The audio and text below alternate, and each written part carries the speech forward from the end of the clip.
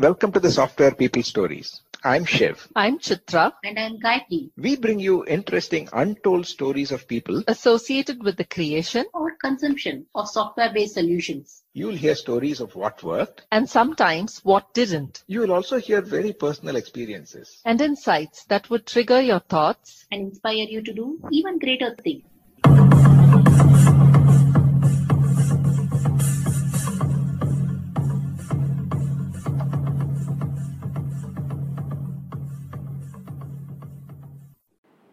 In this episode, my co-host Gayatri continues a conversation with Dan Balcauski, founder and chief pricing officer at Product Tranquility, a company that helps high-volume B2B SaaS CEOs define pricing and packaging for new products. Gayatri asked him what challenges he faced when he became a consultant. Before answering that, Dan shares how he did a solo backpacking around the world trip and the transformational experiences he got from that, and how he had to talk himself away from the self-talk that would shoot any ideas for entrepreneurship. Wanting to explore a brain for hire kind of a model to see if he could sell his expertise and raising the bar by challenging himself to doing something different and more, and identifying and validating the niche that he wanted to be in, that of a SaaS pricing advisory. He also shares why he did not consider a model of being a fractional product manager role as a consultant. He shares some of the inflection points in his career over the years and how he has been able to support global clients remotely. And finally, his advice for young professionals who want to take up product management as a career. Listen on. So Dan, let me ask this, what kind of a challenges did you have when you had to start becoming a consultant? I mean, leaving a cushy job, leaving a nice job, right? It is not easy. How did you make that happen? How did you make the decision? Well, this could be an entire conversation on its own. I'll try to keep it relatively short. So before I started my company, this was pre-COVID times. I'd left my previous firm and I was traveling around the world. I did a solo backpacking expedition for a year and a half, completely around the world. Started in Fiji and New Zealand, and ended with 7 months in South America. Went entirely around the globe. And so during that time, it was a very transformational set of experiences in multiple dimensions. And a lot of time when you're sitting there on a long plane or bus ride, sitting on the top of a mountain, staring off at the beautiful horizon, you're like, well, what do I want to do with my life? And I'd always had this idea that I would start a business. And as a product leader, I was like, well, I'm going to start a software company. One thing I know about myself is I'm a little too pragmatic and deliberative. And what I would mean by that is, I'm very good at shooting holes in even my own ideas, let alone other people's ideas. And so I feel like for the software product entrepreneur, like you are in a position where you need to will something into existence that everyone is telling you is a terrible idea. Oh, Microsoft will just build that, or Google will build it, and that's dumb. Why would anybody want that? And you've got to face that for years. And I find that I kill my own ideas with that kind of self-talk. So I never found an idea of myself that I was passionate about. But one thing I was confident in was myself. I was like, look, I'm confident I can do something. So let me go try to sell my services as a brain for rent, right? And that's what kind of consultants are, in a nutshell. And look, it wasn't an easy start. I don't know if it ever gets easy. There's still challenges, every stage, right? It's akin to playing a video game. You play level 1 and that was hard, and you win level 1, you get to level 2 and level 2 is harder, right? So, it's not like you get to level 2 and you're like, oh, well, now I just, that's not an interesting video game, right? It just keeps on, you're just taking on bigger and bigger challenges, right? So I don't think it's easy, right? Because you're always kind of pushing to the next goal, to the next level. But But I think, one thing is, over time, my focus did shift. I didn't start, purely focused on pricing and packaging. That's all I focus on now. I focused early on. I had a broader umbrella, kind of think of more of a fractional chief product officer.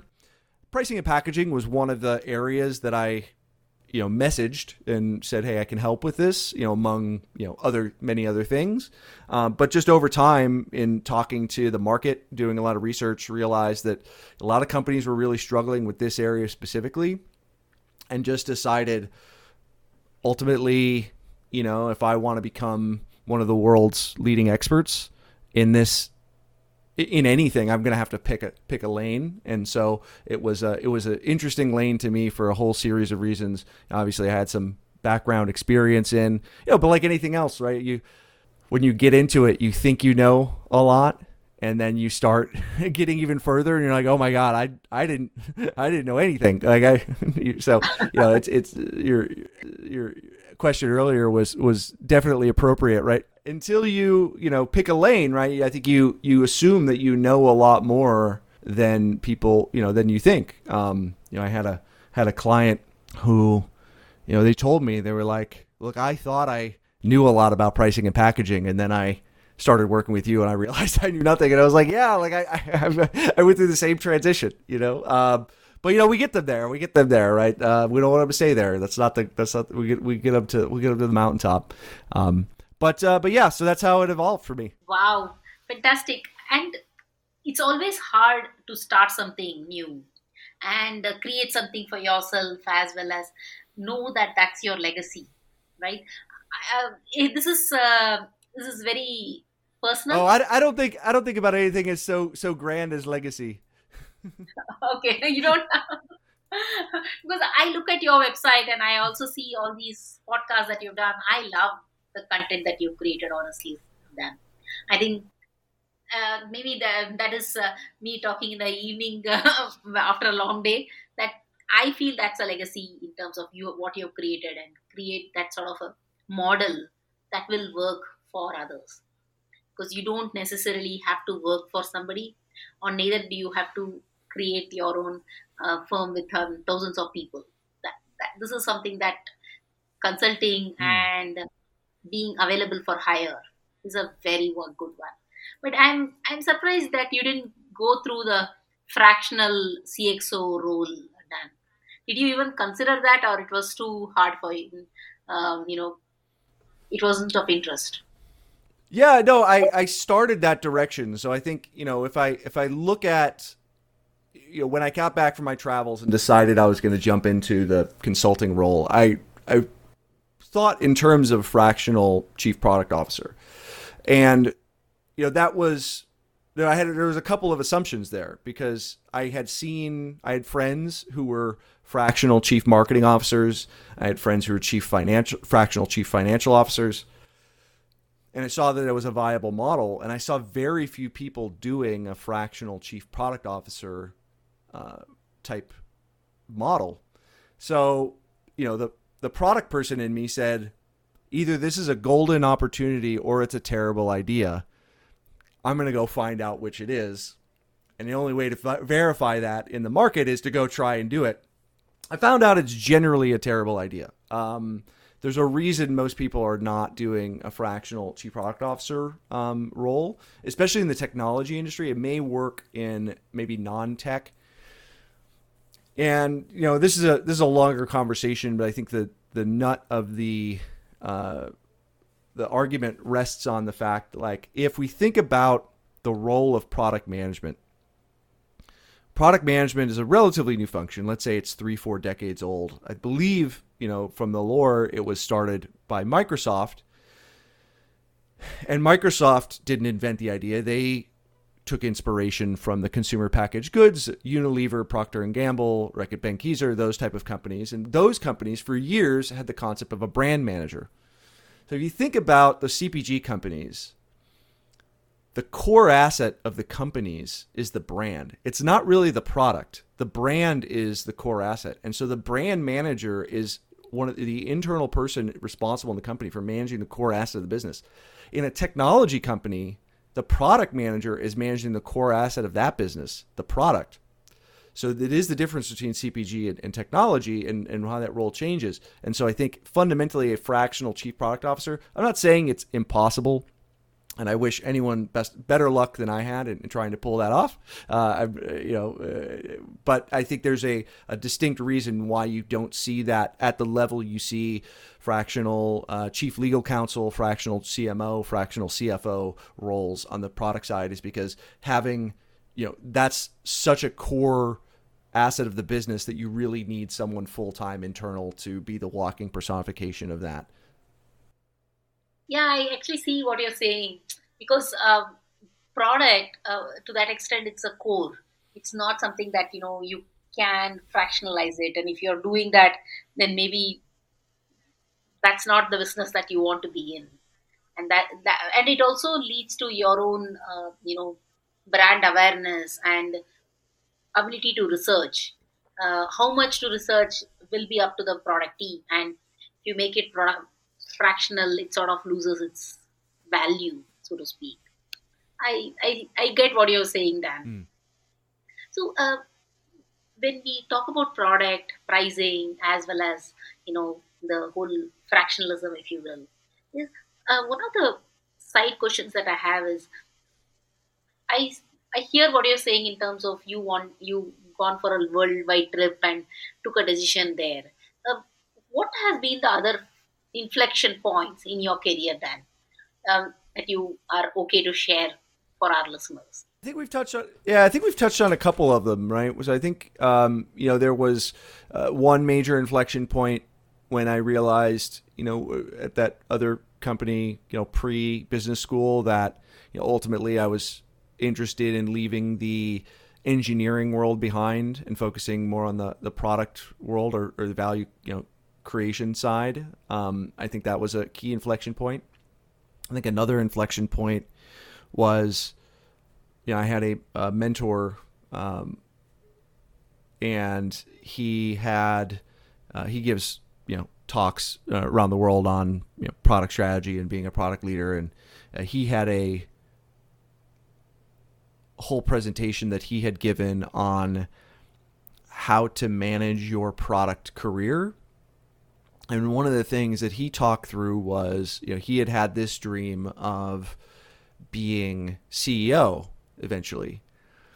And at one point he had talked to a mentor, and his mentor asked him, look, given, your strengths, do you really want to be CEO? Because this is what it's going to take, and this is what you say your interests and strengths are. And he took a hard look and he said, no, actually I don't. I would much be happier being the, second in command, chief product officer, VP of product, and now he's a product, thought leader, and teaches, product strategy workshops, etc. But realize that CEO role's not for me. And so I think, that had a very impact. It had a lot of impact on me, because it made me, I think, for better or worse, right? I think we all kind of if we join a corporate job out of school, you sort of look up the ladder and you're like, well, I guess I'm climbing up this ladder, and what's at the top of the ladder, right? Even if it's not an explicit decision, you're like, well, I guess I get, continue to do well and get promoted, and eventually somehow, it's sort of in the water, even if maybe that's more of an American thing. I don't know if that's cross-cultural, but, especially for, I think there's a lot of my peers, I went to business school, right? I think it's an explicit destination for them. And in fact, I know it is, because some of them have told me, and some of them are in those CEO roles now. But for me, I realized that wasn't my, being CEO of a large company wasn't, my ideal path either, right? And so I think that freed me from a thought pattern as well, right? And that happened, prior to that around the world trip, so that, as I was exploring what would be, possible avenues forward, it was like, I could put, it didn't answer the question, but it allowed me to put aside, a lot of noise, we'll say. Yeah. And it's also setting an expectation on what you want to do. Sometimes that sort of frees you to say what is it that I want to do, and it also helps saying that what is it that I don't want to do. That, that's very deep. That I also like the fact that you gave yourself room to understand what you like, starting from software and saying, hey, these are things that I can do but I don't want to do, and these are my interests. And skilling yourself, creating expertise. So when you doing all this, right, what has location strategy been done, as a being a product and a pricing per expert? Are you really doing so much of travel across the globe, or not for personal reason but for professional reason? What is that location played a strategy for you? You're in Austin, Texas, right? No, I would say, yeah, I'm in Austin, Texas. I would say that, if there is a silver lining to the COVID-19 pandemic, it was the fact that everyone went remote and all expectation of travel was just thrown out the window. I was lucky. So, just, I guess, context setting, I came back from my travels that we discussed at it was basically 4 years ago. So it was beginning of July of 2019.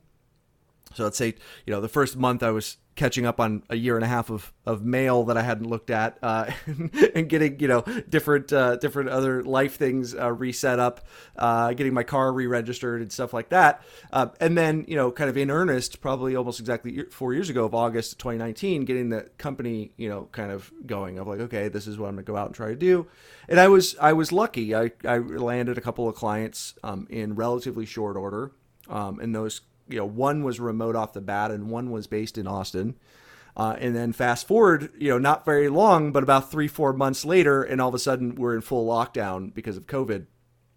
And then, so a lot of the, from the nascent aspects of the business, it was either local or then, it was like I had clients in, Central Europe, in the UK, in Canada, West Coast Canada, East Coast of the US, West Coast of the US.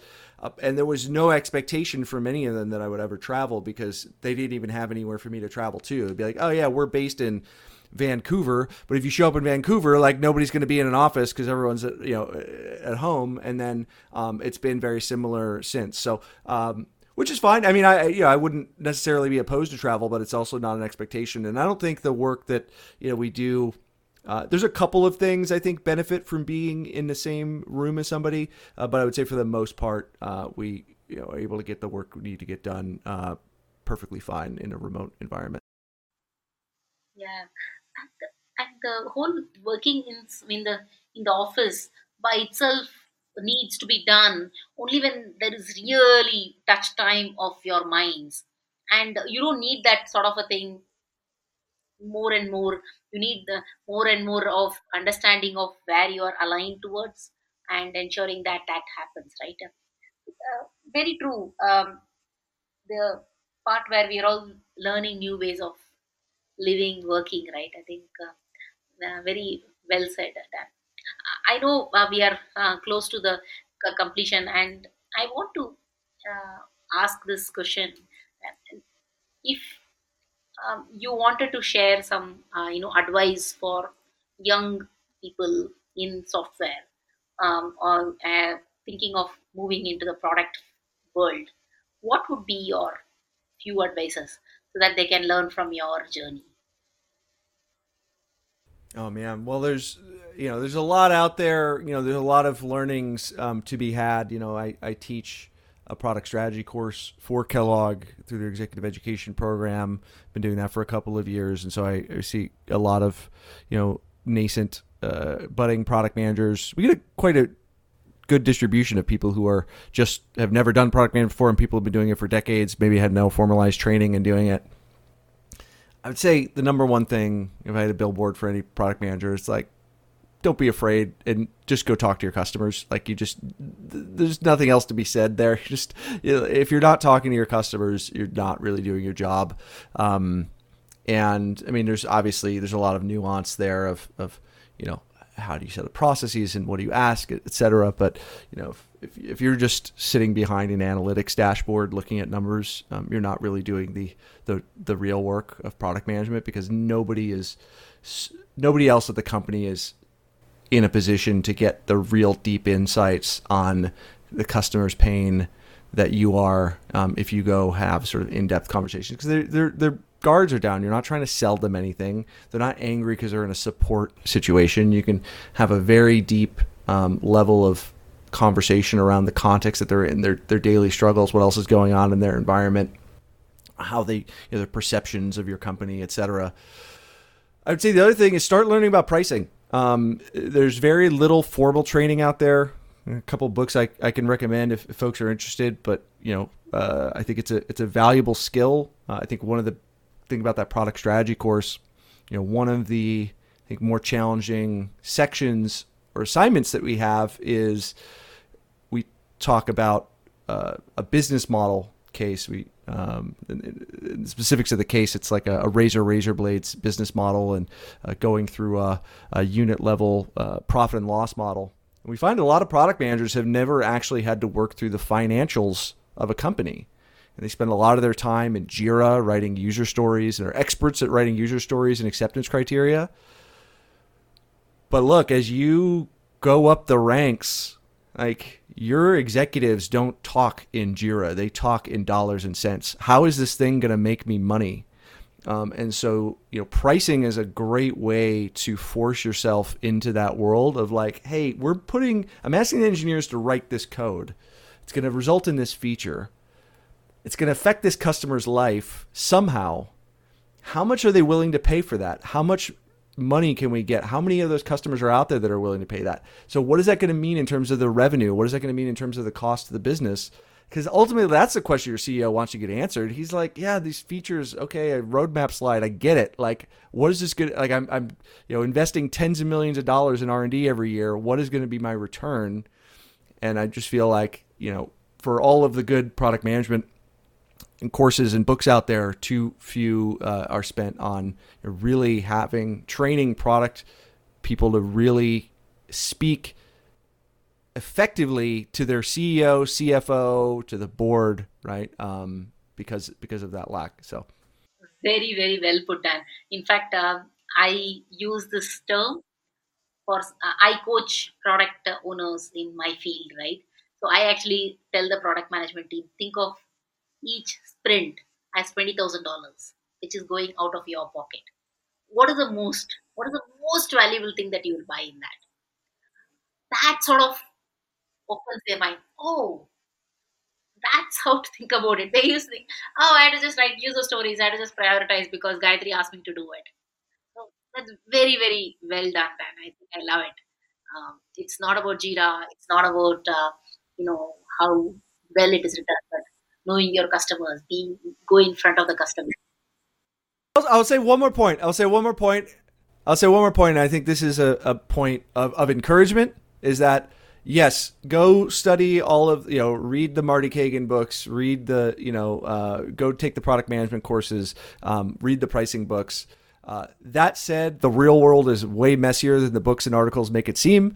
So do not get discouraged if you read these things and then you're like, well, yeah, but, okay, but we've got all these like edge cases and stuff. So, tying our whole conversation back together, this is where, the kind of the real world of learning from, clients is like, oh, you guys do it this way, or you have this constraint. Okay, that constraint that, breaks this part of the model. Okay, so then how do we sort of, work around that, specific kind of constraint because of an industry, right? We'll be talking about, so regulated environment or something like that. So, but, don't be discouraged. Like, no book or blog post is ever written with guidance that is going to take every situation and nuance into account. And so do not be discouraged when you see those things and then try to apply them and they don't work out exactly as expected. That is the expected outcome, but then you kind of learn and adapt and go forward from there. Very well put. Keep learning, keep adapting, and stay true to the customers. Lovely, Dan. Thank you so much for your time. And I feel like, I have got a fastest product understanding as well as pricing that I can get. in less than 40 minutes. Wonderful, Dave. Thank you so much for your time for Software People Stories. Thank you for having me.